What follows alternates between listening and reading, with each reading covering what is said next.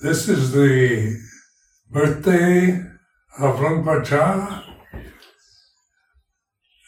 The date is 17 June 1918. He was born in Bangkor, a village in Ubon, Ratchathani in northeast Thailand. And I wanted to have this opportunity just to reflect on this marvelous teacher that all of us respect and feel enormous gratitude toward. So I met Luang Por Chah in 1967. I'd already ordained as a bhikkhu in 1967 and met Luang Por Chah after I was ordained. And I was looking for a meditation teacher and one who would be very strict in the Vinaya, because I had this kind of insight previously that I needed to learn how to humble myself, to obey a teacher, to learn to bow, to keep within the restraint of a traditional discipline, because I could see my own nature was very uncontrollable, kind of always manipulated situations in a personal way for my own benefit. And I realized this would be a great obstacle to enlightenment. And I had tremendous faith. I spent the previous year as a samanera meditating on the Four Noble Truths. So upon meeting Luang Por Chah, I felt, this is truly a wise human being. And I felt immediate kind of respect for him, attraction to him, because he had a very ebullient personality. He was very welcoming. And even though he couldn't speak a word of English and I couldn't speak a word of Thai, he seemed to understand me better than anyone else I'd ever met, and in a much more intuitive way rather than just through language discussions. There were two Thai monks at Wat Pah Pong at that time who were proficient in English language, so Luang Por Chah would invite me quite often for tea in his kuti to exchange our views and opinions about practice with either of these two monks translating. So that's how I became a disciple of Luang Por Chah.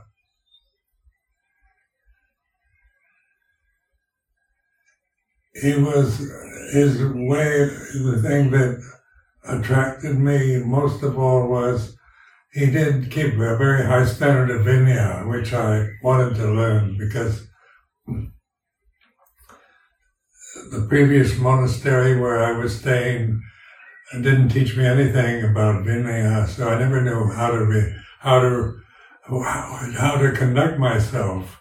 And alone in my kuti, it was quite all right, but when I'd be invited to laymen's homes or formal situations, I was completely at sea, not knowing what the proper forms of etiquette or expectations were. So with training at Wat Pah Pong, it was very, even though it was very strict, and I didn't always appreciate it, I went along with it, and in the long run, I'm very grateful for the kind of training I received that first year with Luang Por Chah in Ubon. His teaching was one based on reflection, on contemplating the Four Noble Truths. And this I was very interested in, because in the previous year, as I've said before, I was busy contemplating them myself. And so when I began to understand Thai, and then most of the time Luang Por Chah would speak in a dialect of northeast Thailand, that was very different from the Thai that I'd learned, which was more like the central Thai dialect, the Bangkok dialect. But Luang Por Chah was very intuitive person. He seemed to pick up on all kinds of just physical signs, emotion. He knew what emotions I was experiencing, and I didn't have to confess or go to him about things because his advice was always welcomed and always appropriate. And one thing that I had insight before was in the of letting go of the causes of suffering, second noble truth. And so when I began to understand Luang Por Chah's desanas, I began to pick up on, his emphasis on letting go. And that's how I always interpreted his main teaching.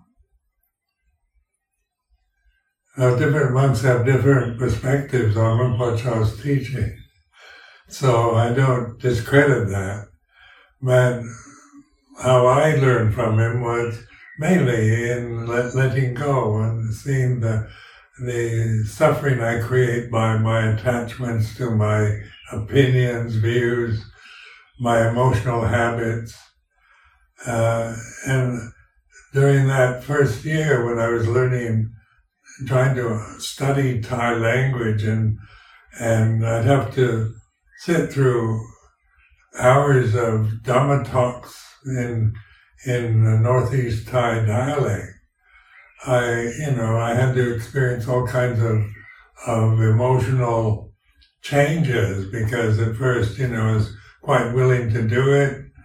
I determined that this was good for me and that I needed to develop patience, so the kind of acceptance of it was very rational and very right.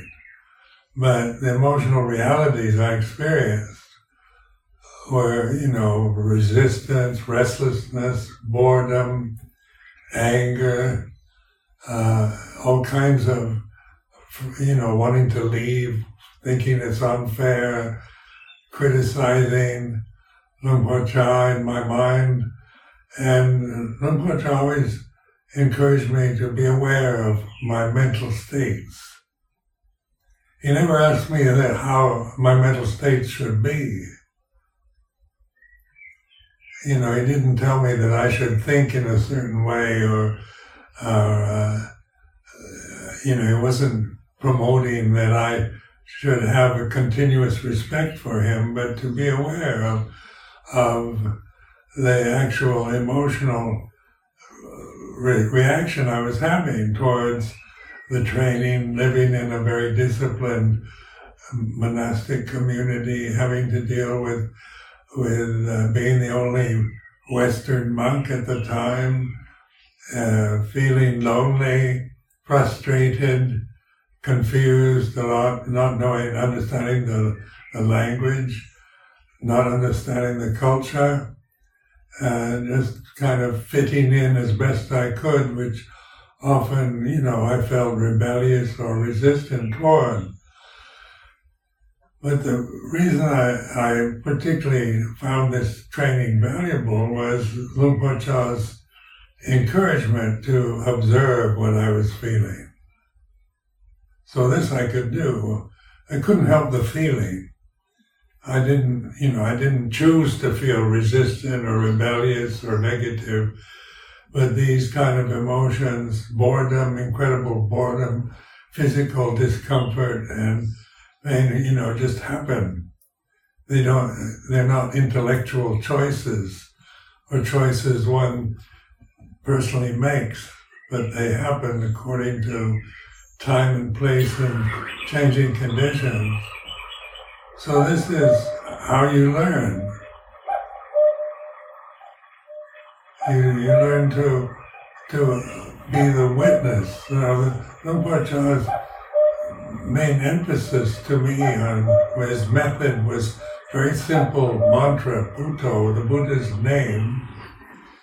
And in Thai it comes out Puto, which, you know, in English we say Buddha, but in Thai, as I heard it in the Isan dialect, was Puto, which didn't have the same resonating quality as Buddha, but I began to not make a problem about it and use it because this is the witnessing position. It's not about just devotion to the great Buddha of the past, or just a mantra that you use to quiet the monkey mind, which works. You can just use a mantra to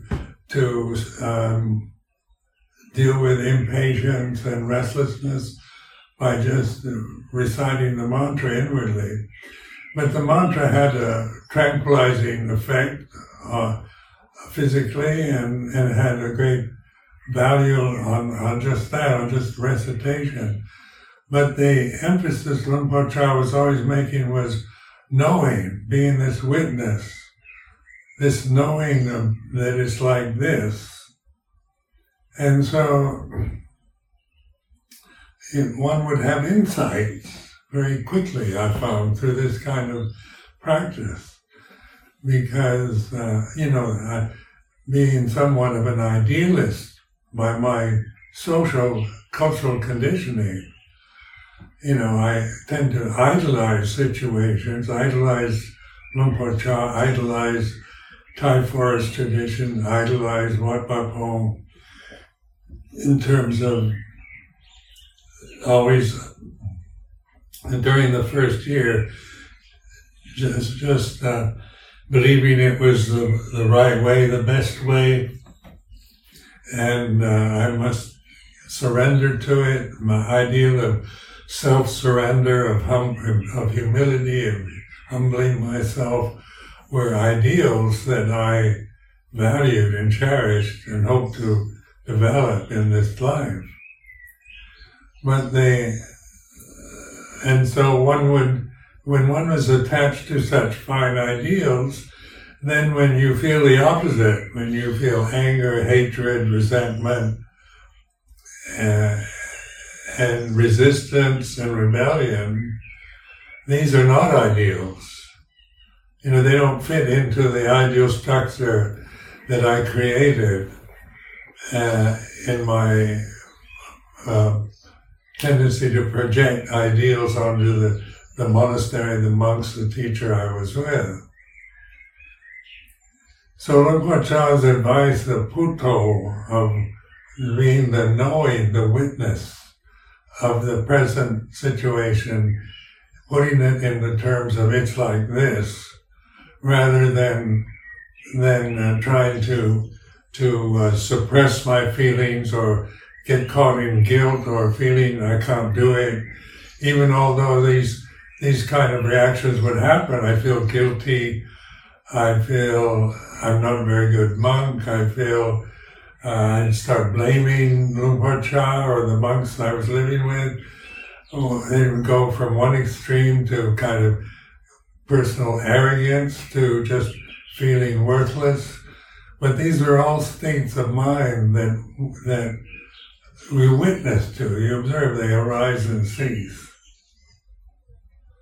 So during that first year that I lived with Luang Por Chah, I could, even though I missed out on understanding the profound desanas, the teachings that Luang Por Chah was very capable of giving to everyone else, I found just this simple teaching of Puto very important, very valuable way of dealing with the emotional reactions that I had to experience living within a designated structure. So this Vinaya, as Luang Por Chah taught it, was about action and speech. It's not about mental states. So this is a very important realization for me about morality, because in my cultural background, which was Christian, sin was also mental and about thoughts and mental states. So I found the moral requirements of the Vinaya impossible to live with, because it was just about action and speech. And I felt I had some reasonable control over that. I could choose to restrain myself and live within the structure that was available within this very traditional form. This is a very ancient Buddhist tradition. And Rinpoche's reference to it was always from the Vinaya in the scriptures. So he was well researched and had, first-hand knowledge of the actual traditional structure of Vinaya, which I trusted. But it was all possible to deal with, just to restrain myself in regard to speech and in regard to physical movements and actions, and to live within the Thai system of social etiquette, monastic etiquette, that was very much part of the training. So it gave me a lifestyle, a way of living, in which morally it was quite impeccable, in terms of action and speech. And before I'd been living, as a layman, in a very kind of modern time in Berkeley, California, the University of California, where it was all about following your desires, and there were no kind of polite restrictions. It was the freedom of speech movement in 1962 in Berkeley, and all the kind of emphasis on experience everything, don't be afraid of anything, whatever you think, whatever you feel, express it openly, and don't, it was kind of freedom on one level of action and speech, with no kind of encouragement to restrain oneself in any way. In fact, it was discouraged to going from that kind of life of total promiscuous freedom to the most conservative tradition probably existing on the planet. So I had a lot to reflect upon, because the habit formations, the ego was very much involved with sense of personal importance and personal freedom and rights, and this high sense of self-importance. And all this was, would come up in my relationship to Rinpoche and to the other monks, to the lay people that supported us. But the thing that really was very moving, I found, was how well supported Buddhist monks are in Thailand. And because you give up your rights to hold money, and you can't dig in the soil, you can't grow your own food, you have to depend on alms food every day. So you go out on what they call bindabat, with your alms bowl to villages where they put food into your alms bowl. And it was very moving to live in a society that did that, because every day there was plenty of food and freely given, with great respect. And then being the only Western monk that first year, people felt enormous kind of interest. Why would an American, of my age, ordained as a Buddhist monk in the most strict monastery in Thailand was a common question asked. And the answer I'd always give was because of suffering. And that's true, with all the freedom that I experienced in California, it didn't, one still suffered enormously. It didn't bring any kind of self-respect. You began to feel worthless and life didn't have any meaning. Just following desires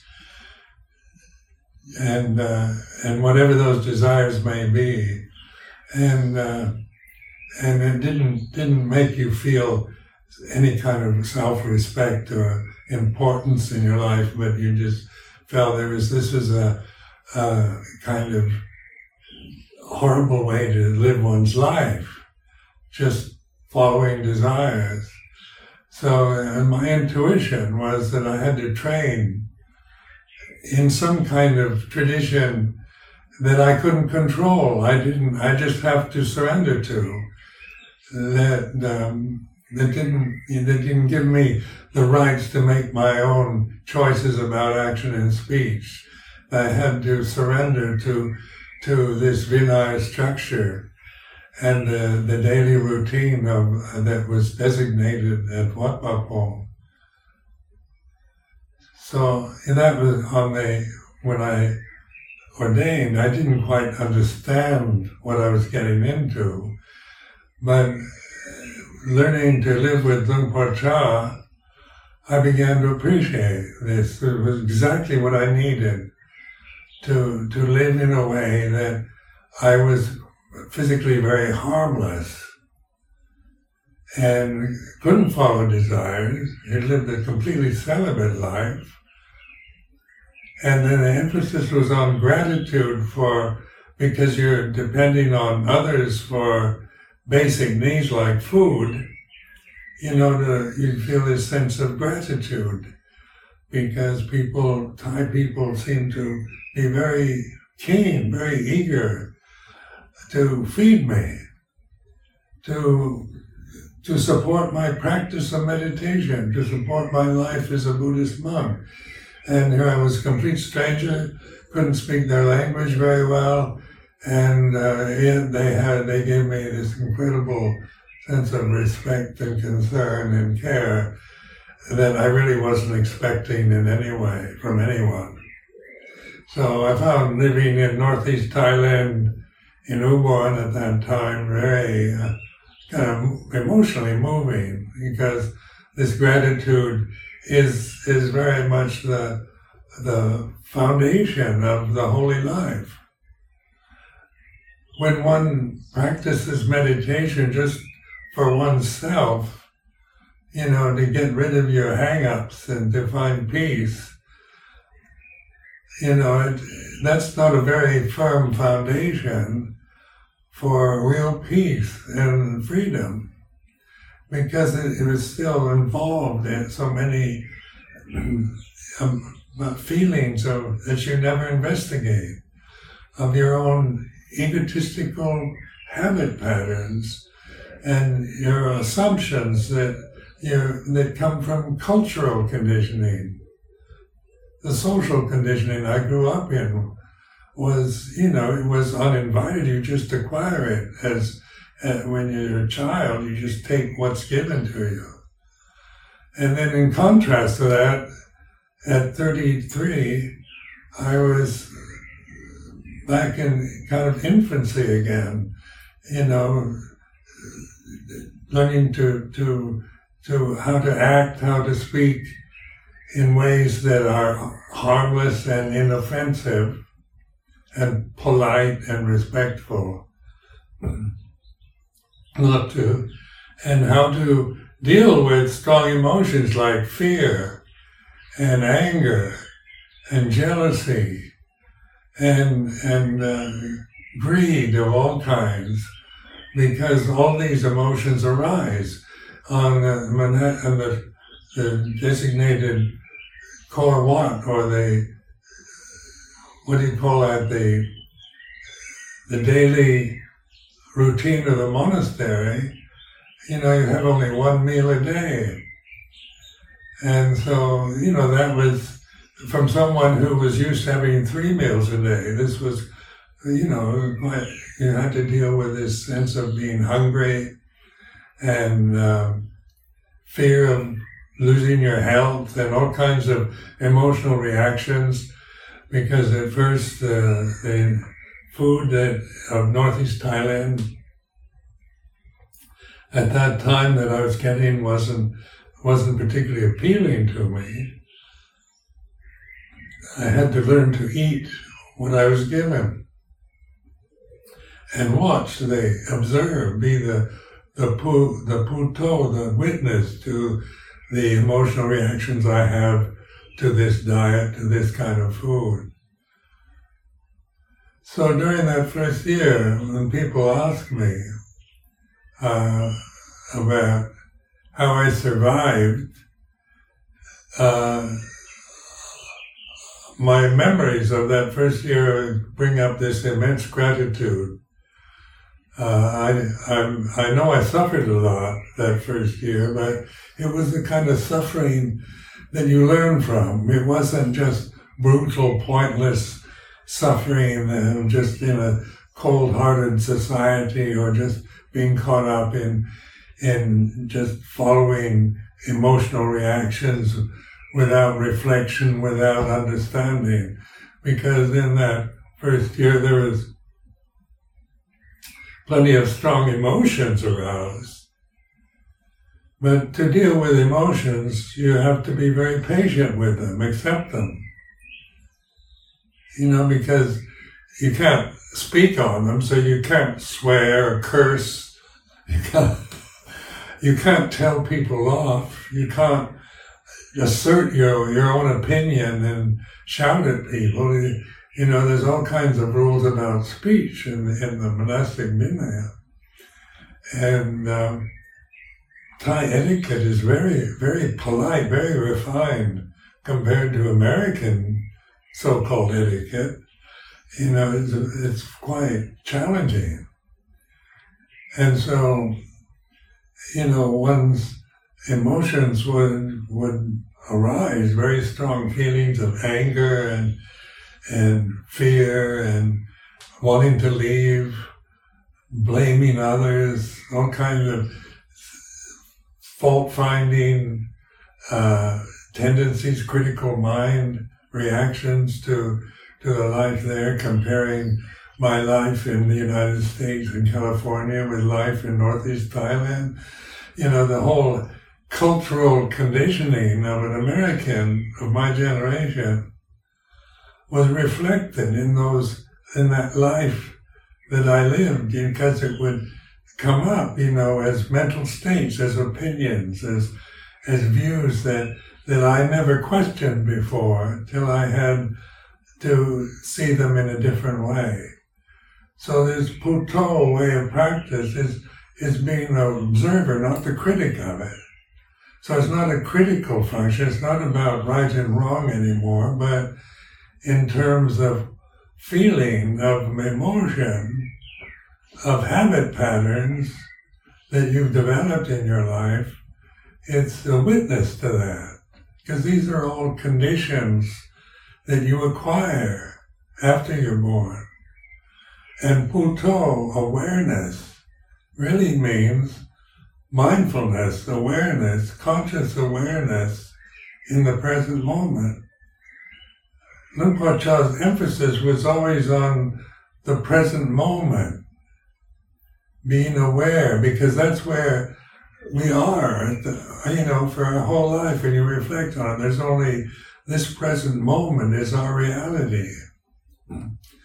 And the future is imagined, so you imagine things in the future, you make plans, you might live the moment now for the future without realizing it. But the whole emphasis of Luang Por Chah's teaching was to be here and now, to be the Puto, the witness to the way it is. And then the traditional restraint was just a helpful container of actions and speech, because with the sense of freedom and I can do what I want and individualism, then, I have a right to, tell people off or show aggression or you feel, stand up for yourself. Don't just be a puppet to others and total independence and self-importance is so emphasized in the American cultural conditioning, where what I felt and how I felt about things, in my opinion, wasn't important in the tradition I was involved in Thailand. So what do? You either have to leave, because you believe what your mind says, or you observe it.